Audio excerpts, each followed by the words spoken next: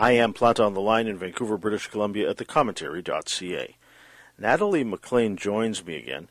The award-winning, best-selling wine writer has just published a new memoir, Wine Witch on Fire, Rising from the Ashes of Divorce, Defamation, and Drinking Too Much.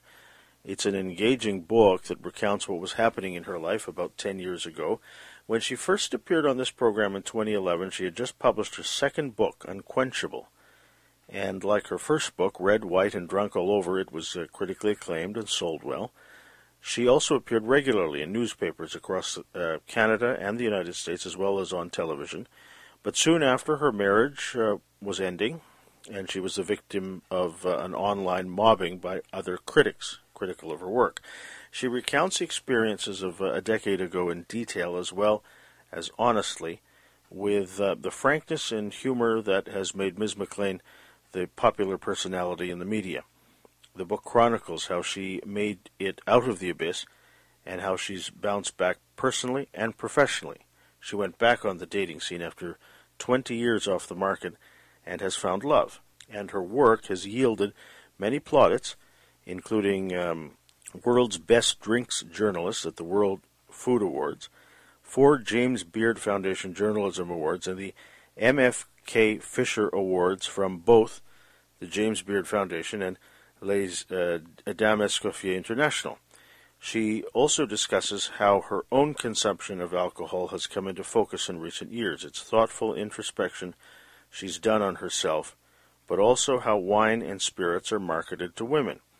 Visit winewitchonfire.com to buy the book, where if you get it there, you'll get some bonuses, including a free companion reader guide that'll have tips for book club discussion or how to organize an informal wine tasting with friends. This new book is published by Dundurn Press. Please welcome back to the Plot Online program, Natalie MacLean. Ms. MacLean, good morning. Hey, Joseph, it's Natalie. This is more than our first time talking, so Natalie, please. Will do, yeah. I mean, I looked it up. It was 2011 when you first came on, just as your second book was published. I was going to say what's new, but I guess most of it's in this book, isn't it?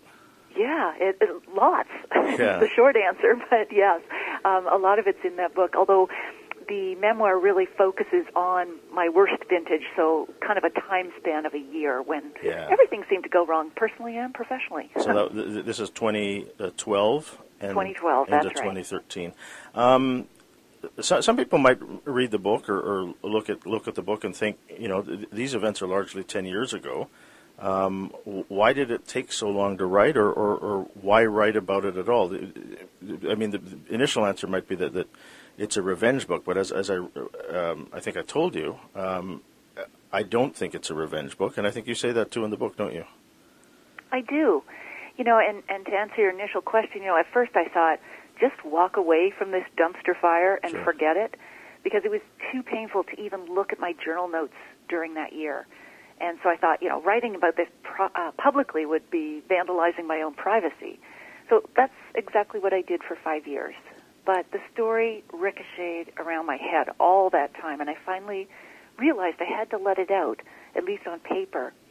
But for the first year, Joseph, that I spent writing this story, I had no intention of publishing it. It was a private exercise in making sense of what had happened. But I realized that in keeping this story to myself, it was a way of not connecting fully with others, like I had done with my mother, my partner, and my son during that terrible vintage. Yeah. My life prior to that had great curb appeal because I kept all my imperfections hidden. However, I really came to the conclusion that openness is the way to live a full, rich life. And the vulnerability in this story, I hope, opens a door and invites people inside my life to show them the cracks that they might recognize in their own lives. And I think extending that openness to them is how I connect with readers, and certainly the early readers have really been resonating with the book and telling me their stories, many of which have really moved me deeply. And there are great lessons here, too. I mean, this is not too long ago. This is less than 10 years, but about 10 years ago. Yeah. After your divorce, you had to establish credit. You had to get the phone line at home changed to your name, and you couldn't do that alone, could you? It's as you describe in the book, it's sort of like a 1950s time warp that you went through. Oh, I know. It's after 20 years as a working professional, I couldn't get a credit card. And that's because I'd always been a co-card holder with my husband, ex-husband. And, I didn't have any loans during university because I got scholarships and ran my own business, a dance school as a kid. But it was all cash and carry. So, when I went to apply for this phone line, they said, well, you're going to have to, or for the credit card, they said, you're going to have to establish credit history. Why don't you start by getting, a phone line, and after 6 months of paying the bills, call us back and apply for one. It was like, oh, my goodness. So, but even getting the phone line required my husband, ex-husband, to be on the line. It was just crazy. Then the other question I guess people will have, if you've gone through all of this as you have, is why relive, say, the bad things in terms of writing about it and just even thinking about it? But at the end of the day, it was worth it, Natalie, wasn't it? It was. So part of it was making sense of what had happened for me personally. And then the other part is, I find many memoirists say they publish their stories so that others feel less alone. And I believe them, but I always question, well, what does that mean? How can my words comfort someone else when our situations can be so different? But I compare it to, when we're parents, we help our children find the words they need to articulate their feelings. And we ask them if they're hungry or tired or sad, because naming an emotion and talking about it gives them another way to deal with those feelings beyond crying and tantrums. But as adults, I think many of us lose touch with our emotions, or we haven't developed the vocabulary for more complex feelings. Dr. Brené Brown, I'm a fan of hers, big researcher and author, says, we usually can only name 3 emotions, happy, sad, and ticked off. But there are actually more than 87 that she explores in her book, Atlas of the Heart. And so, just as a doctor has to diagnose symptoms to treat a disease, I think we need to identify our feelings so we can deal with them. Otherwise, they roam inside us like unnamed ghosts. However, I needed the distance of the years to reflect on what had happened so that this book was actually useful to other people reading it and not just a misery dump. My favorite quote comes from memoirist Glennon Doyle, who said, write from a scar, not from an open wound. And then you have to ask, well, why even write about it as you did after the healing is done? Yeah. But, poet Thomas Doherty had the answer. He said, why bother? Because right now there is someone out there with a wound in the exact shape of your words. Yeah. And so even though the specifics of our lives are different, they may not have gone through a divorce, but they've probably felt loneliness and the longing for love. They may not have been attacked by an online mob, but they've certainly felt career disappointment or fear of the future. So my memoir helps them experience those feelings, name them, understand them through a different story, and learn how someone can emerge from those fires stronger and wiser. So you were 20 years into your marriage with Adam. Your son Yes. Cameron at the time was 14. Yes. You write candidly about the end of the marriage, and it seems that you didn't see it coming, but I guess this distance that you allowed yourself in terms of, say, thinking about it and eventually writing about it, this hindsight, I guess, affords you a chance to, say, realize what was happening in the course of that marriage. And you talk about your own confidence, say, eroding over the years. Yeah. And that's something you don't realize at the time, is it? That's true. It's only looking back now that for 20 years I can recognize that my confidence kind of slowly leaked from me. I had become so dependent, both emotionally and financially, on Adam that I couldn't realize or I couldn't imagine a life without him. And I also couldn't remember the young, confident woman I was when I met him in business school and then proposed to him, marriage. Yeah. And, so the day he told me he wanted a divorce, it completely knocked me back, and it made me question my assumptions about my marriage, myself, my reality. A lot of my sessions with my therapist, Miranda, are in this book too, which readers have found helpful. But I said to her, I asked her, why didn't I even see this coming? I asked him if he had prostate cancer. I'm so naive.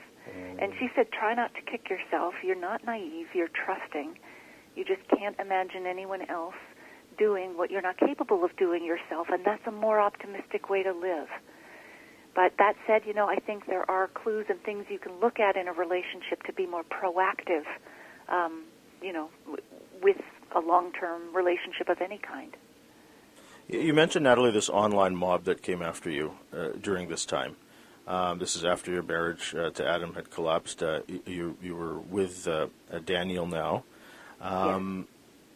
You describe what happened in the book, and people should read the book for a marvelous chronicle of those times. When you get the Google alert and you click the link as you describe it in the book, what does that feel like physically? I mean, there are a million things are going through your head about your career, how you're viewed as a writer. But I mean, physically, I mean, there was a visceral feeling for you, wasn't there? There was. I felt like my feet were cemented to a long ribbon of highway, and in the distance I could see an 18-wheeler coming at me full speed. I mean, the text of that Google alert just blurred and merged, and my heart was pounding. I mean, it was a very physical reaction because, you know, doctors lose their license for malpractice. Lawyers get disbarred for misrepresentation. Writers get their careers canceled for copyright issues. And that was the accusation. It wasn't about plagiarism, but copyright is also very serious. And, you know, I just thought, you just run to that sort of dark scenario of, will I still be able to support my son? My elderly mother was dependent on me. How can I earn a living? You know, it just all merged together. And some people would say, oh, it's online. Just turn it off. Ignore it. You know, sticks and stones. But when you earn most of your living online, you can no more turn it off than a surgeon can perform surgery outside the hospital. So it's something that you live with and have to contend with daily. And it's something that didn't resolve itself right away. It took you a while to, say, build back the trust and the brand, if you will, right? It did. It helped that the accusation was groundless. Yeah. There was nothing legal that happened. But, you know, excuse me, you know, I lost my confidence. I lost a couple of columns because people didn't understand what was happening. Yeah. So it did take a while to build that all back. You know, my career, my mental health, my physical health, that had a major impact on my physical health. I developed a heart murmur that was exacerbated by stress. But yeah, you can recover. You can rise from the ashes. It's possible. You just, as they say, need to do the work. And you can end up in a room with a bunch of these folks that were part of the mob, right?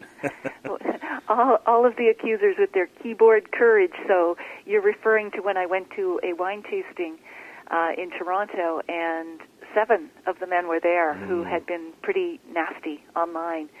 And I remember coming in the door, like I was sweating, and, you know, even Daniel, my partner, said, don't go, don't make yourself do this. Yeah. And of course, I'm like digging in, stubborn, and saying, you know, if I have to avoid them for the rest of my life, you know, they've won. I mean, I have to take a stand. So I just remember coming in the room, and, you know, they're all just, they sort of stopped and stared up from their laptops. And no one said a word, not then and not during the whole tasting. There were a few other people there that weren't involved in it, and I was chatting with them, but it just made me realize it was a very Wizard of Oz moment when you finally pull back the curtain and you realized the great Wizard of Oz is really, you know, pretty little man at the controls there who sounded like a giant on social media, but really, in person, lost all of that, as I say, keyboard courage. You write in the book that because you're based in Ottawa, you're from the Maritimes, you were never really part of the Toronto crowd of all these wine critics and the sort. I think early in the book you even suggest that this may have alienated you negatively from, say, those folks, the establishment, if you will.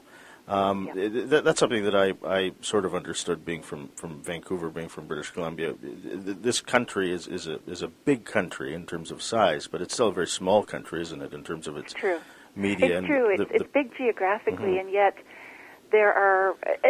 It becomes a much smaller country when you're dealing as well with pockets of like a category like the wine world, and the concentration of which is in Toronto, just like everything else. That the media is there and head offices are there, But when I'm in Ottawa, there isn't that concentration here, and I always felt it to be a relief because I've made a profession of being an outsider. My mom and I, she single mom, a teacher, we moved about 14 times by the time I was 10, so I gave up trying to make friends, but I actually liked being an only child and on my own because I, went after the Highland dancing and so on. I was a happy kid, I was satisfied. But,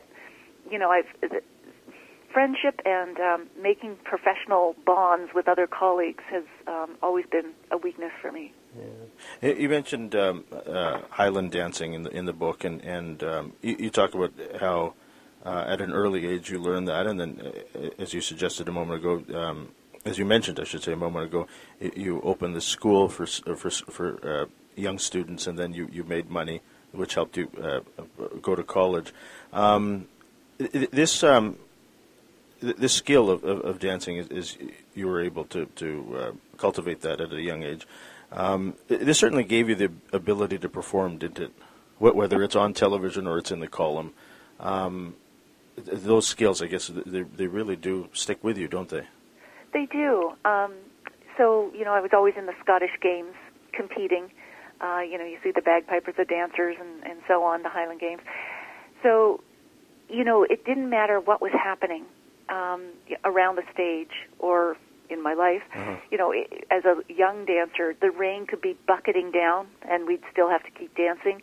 I competed also over in Scotland, and sheep sometimes would be wandering between the judges and me, or my neighbor would kick her swords into mine, and you learn, keep smiling, keep performing. And I became very good at performing. So I was kind of all or nothing. I was good one-on-one because that was the situation mostly with Mom and me, and performing in front of large crowds or judges. But again, my weakness was in that middle zone of having a few friends or, a smaller group. But dancing also gave me discipline, hours and hours of practice. I mean, my model or idol was the Romanian 14-year-old gymnast Nadia Comaneci, and I thought I have to be perfect by the time I'm 14. But I also learned the flip side of that is that perfectionism and competitiveness coil together like a cobra and a boa constrictor. The first bites you with envy, and the second squeezes the joy of life out of you. And together, I think they're the undisciplined pursuit of more. But now, I think it's the struggle that counts. Yeah. And now there's a person behind the person who is all about winning and perfection, and the quieter self sees me striving and says, "Relax, sister, I got you." Yeah, that's the thing that I think people admire about you when they read the book is that you've always had this sort of determination, that you've always stuck to things and pursued things even when there were challenges or no roadmap or no example even. Right. Yes. Well, when it came to the wine world, I was cold calling or pitching editors while on maternity leave from High Tech. So, in terms of wine, I didn't have journalism training. I didn't have any contacts. I really was a nobody from nowhere who, created a career out of nothing. But that too just fueled my fire. I mean, one male critic, I decided to call the most famous one I could think of, said, "You should treat it as a weekend hobby, sweetheart." Sweetheart, yeah. That fueled the fire under this little sweetheart. So, yeah, I did dig in and made it work. The other thing that struck me as I was reading the book is you grew up in the Maritimes. And this idea of people from that part of the country, we all have, stereotypes, good and bad, but I can't help but think that a lot of good came about from that in terms of it's just made you so relatable to people, and I can see why people like watching you on television or reading your work or seeking your work online and the sort. You have this personality that's personable, if you will. Do you think that the maritime upbringing had something to do with that, say? I do. Perhaps other regions share this, but I know in the Maritimes it is a close-knit, small series of communities. I mean, they're little villages, literally, and I grew up in one of them, or 14 of them. Mm-hmm. And so what that teaches you is that, well, first of all, everybody knows everything about everyone. Yeah. So the key phrase that my mother always had, well, what'll people think? And that's a double-edged sword. It can make you always, you think twice about all your actions. Sure. But it can also make you caught up in other people's opinions. So it goes both ways. But now I realize the importance of family in small towns, and that even if they're judgy, these are the people who will be at your funeral, not your Instagram followers. And so I think that's important. I really drew from that, from the Maritimes. And that approachability, I guess, is that, always knowing that people are kind of always watching and knowing what you're up to. So you better be on your best behavior. Yeah, that's not a bad way to live, I guess, No, it's not. No, I like, it's a good thing to be conscious of other people's feelings and thoughts and be considerate. It's just if it takes over your perception of yourself and how you act, that it's always to please somebody else.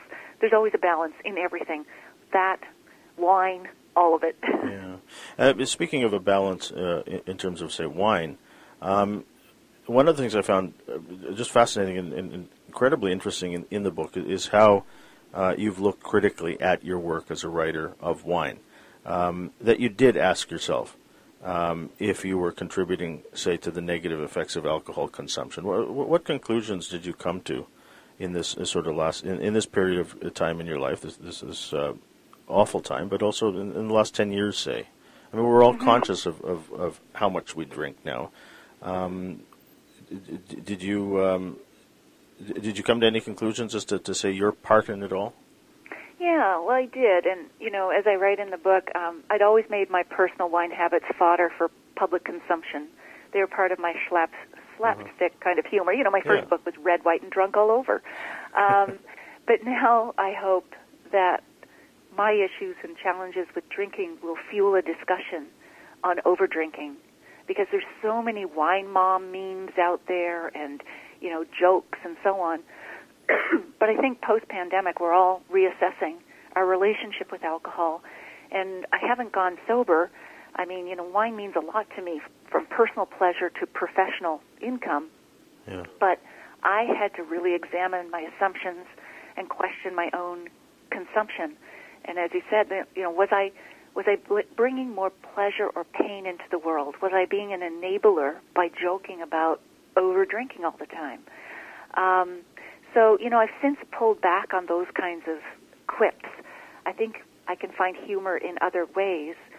And then throughout the book, I also sprinkle tips on how I got kind of a handle on my own drinking. It's not a self-help book, but a lot of readers are finding it very helpful as they look for ways to cut back on their own drinking. For example, when you open a full bottle of wine, you definitely know you do not want to have it all, or you're not sharing it with someone. Maybe pour half of it into an empty half bottle. That'll keep it super fresh, and then you'll be more cognizant of how much you're drinking. Things like that really can help. Because one more thing I want to add on this topic of alcohol consumption.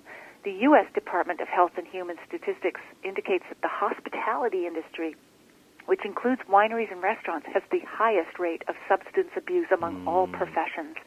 And it's something we don't talk about in my industry, and that was another purpose in writing this book.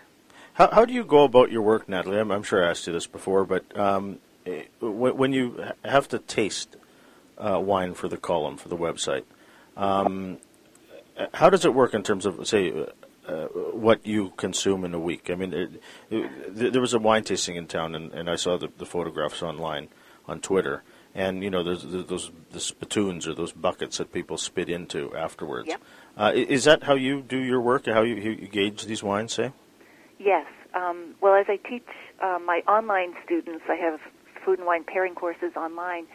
I say the difference between tasting and drinking is thinking. So I'm tasting wines. I'm not drinking them when it comes to professionally evaluating them. So that does mean spitting. Yeah. And excuse me, I will do like a lineup of similar wines, say 10, 15 Cabernets from Chile, so that I'm comparing like with like and spitting all the time, making notes, and then putting them online.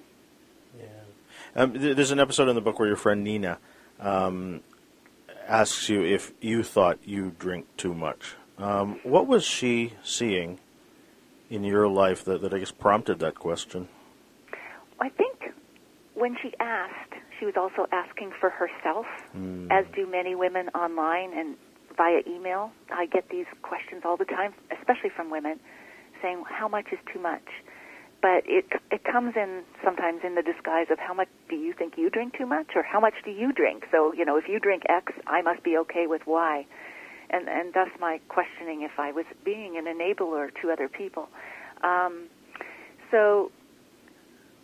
When she asked, excuse me, I said yes, and I think I drink too much. And she said, do you drink to handle stress? And I said yes, sadly. And she said, something like, last night was the first night in more than a year that I didn't have wine.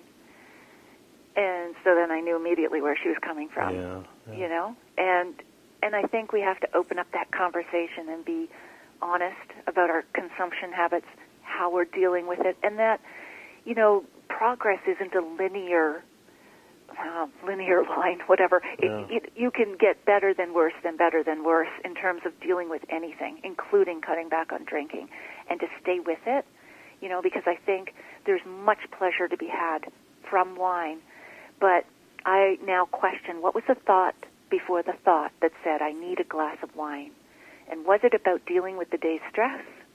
Or was it, I would just like to have an enjoyable glass of wine? And if it's the first, I try to look for other ways to deal with that daily stress, whether it's, going for a walk, having a bath, watching a favorite show. Yeah. I mean, even Cameron at 14 noticed that there was an increase in consumption at the time, right? Well, I'm not sure how much he noticed. I was surprised how little he seemed to notice, and then I've talked with him since. It's 10 years later. He doesn't recall those kind of issues, but then again, he grew up with a mother who always had a glass of wine in her hand, so that was his normal, because I had it, for professionally and personally. And really, the problem with drinking didn't happen until that year, that terrible vintage that started with the divorce and ended with the online mobbing. And so I guess you could say, fortunately, I don't know, my over-drinking was situational, and once I dealt with the underlying issues and stresses related to those two things, right, the over-drinking really dissipated, the need for it, treating it as a crutch. Well, what's his own relationship with wine? I mean, he's 14 then, so he's in his 20s now. That's right. You write in the book he's in the tech industry, I believe. Is that right? He is, computer engineering. He doesn't drink. And that's something that you talk about early in the book about even as a kid, you introduced him to wine, if you will. You let him taste it, right? I did, but I was really mean because I could have, given him a glass of dessert wine, and he probably would have liked it, like right. liquid candy. But no, I chose a really full-bodied tannic Shiraz, and his little tongue just curled up and went, yuck! And I think he swore off all alcohol from that day, because I didn't want it to be taboo, but I didn't want to make it attractive either. Yeah. So that was his first and last sip of wine. So how alcohol is marketed to men and women, I found incredibly interesting, because that comes into focus in the book. You mentioned, how it's marketed to women as sort of a help. What is it? That line I always see, mother's little Mommy's helper. little helper. Yeah. Yeah. And then for men, for example, and I can't remember the name of the critic who writes about whiskey, and the certain way that he frames his reviews for booze have to do with sex and women. Do you think we're any better in terms of say, how we look at alcohol and how it's marketed to, say, men and women? I think the message on some bottle labels is still that women belong to a particular category. So we're either vixens drawn to brands like Little Black Dress and Stiletto. They feature labels with short dresses, high heels, and red lips. Or we're exhausted mothers, buying brands like Mommy Juice and Mommy's Time Out to obliviate the stress of motherhood. And if we're not babes, we're battle axes. So we're reaching for labels like Mad Housewife with taglines like, award thyself, the dishes can wait, and dinner be damned. So, and, you know, I always did laugh at these. Like, you know, they are humorous.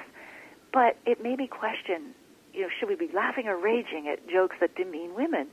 And the marketing message, though, more importantly, is that women need to have a reason to drink, whether it's girls' night out, a fancy occasion, or just getting through another day. It's implied we need permission to drink like we do when we buy things. And as you said, conversely, wine is marketed to men as sophisticated and artisanal. No one asks a man why he wants a drink. He has one because he wants one. Yeah.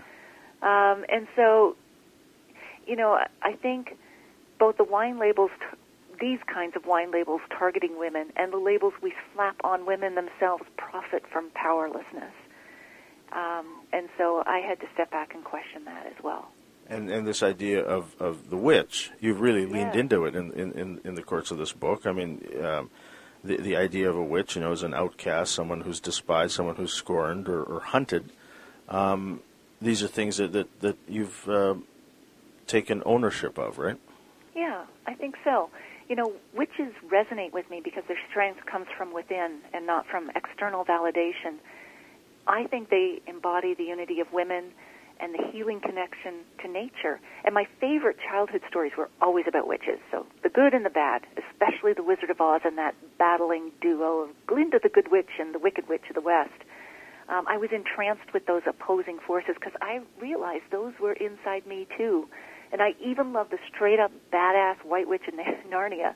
Her wickedness was such a satisfying outlet for a tiny Miss Goody Two-Shoes. Now, of course, you know, I realize how damaging stereotypes of women can be, and I think it's time to reclaim the word witch and what it means. A wise woman who's been through the fire and knows the measure of her powers. Yeah. You dedicate the book to your mother. And you talk about her over the course of the book. She comes off as a real hero. How is she?